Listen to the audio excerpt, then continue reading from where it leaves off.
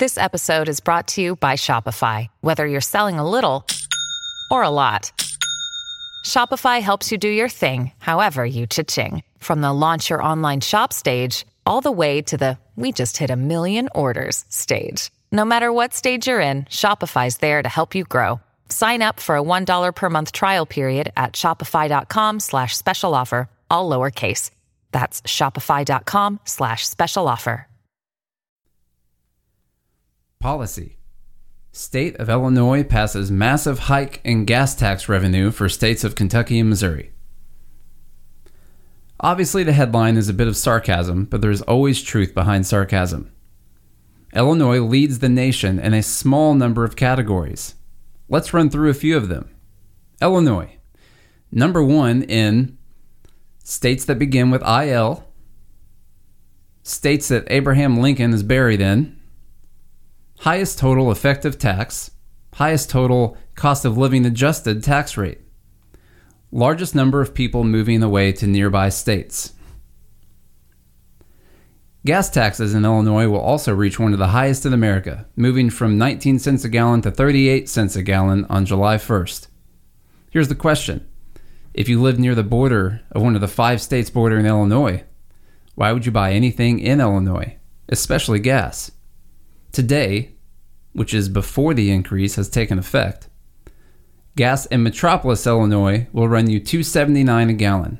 5 minutes across the border in Paducah, Kentucky, you can get gas for $2.47 a gallon. Gas in Anna, Illinois will cost you $2.79 a gallon. But nearby Cape Girardeau, Missouri, $2.41 a gallon. Gas in Moline, Illinois will cost you $2.79 a gallon. But 1 mile across the border in Davenport, Iowa, it runs $2.44 a gallon. What's the point? Illinois residents are at a massive disadvantage to their nearby neighbors, and it's only getting worse. I'm not going to go into all the issues facing the land of Lincoln, but we'll definitely get into that another time in the future. The basic economics of the situation imply that people will continue to find the best and most efficient use for their dollar. This happens at a local level, and by the way, it happens at a national level. Businesses will leave the U.S. and their high taxation just like people are fleeing the state of Illinois.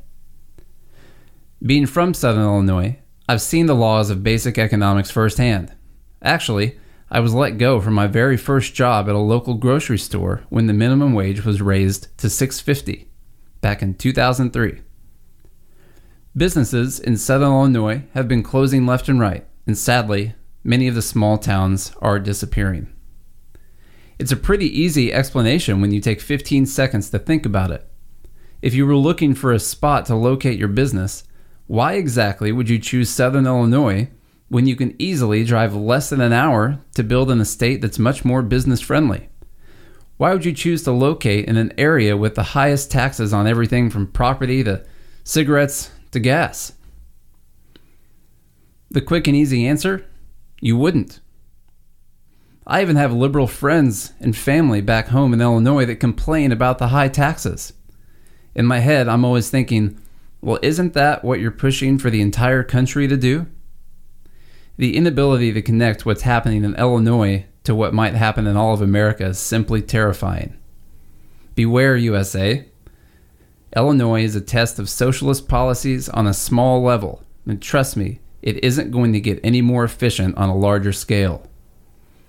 If Americans want a quick view of democratic socialist policies in the USA, they need to look to Illinois as a prime example.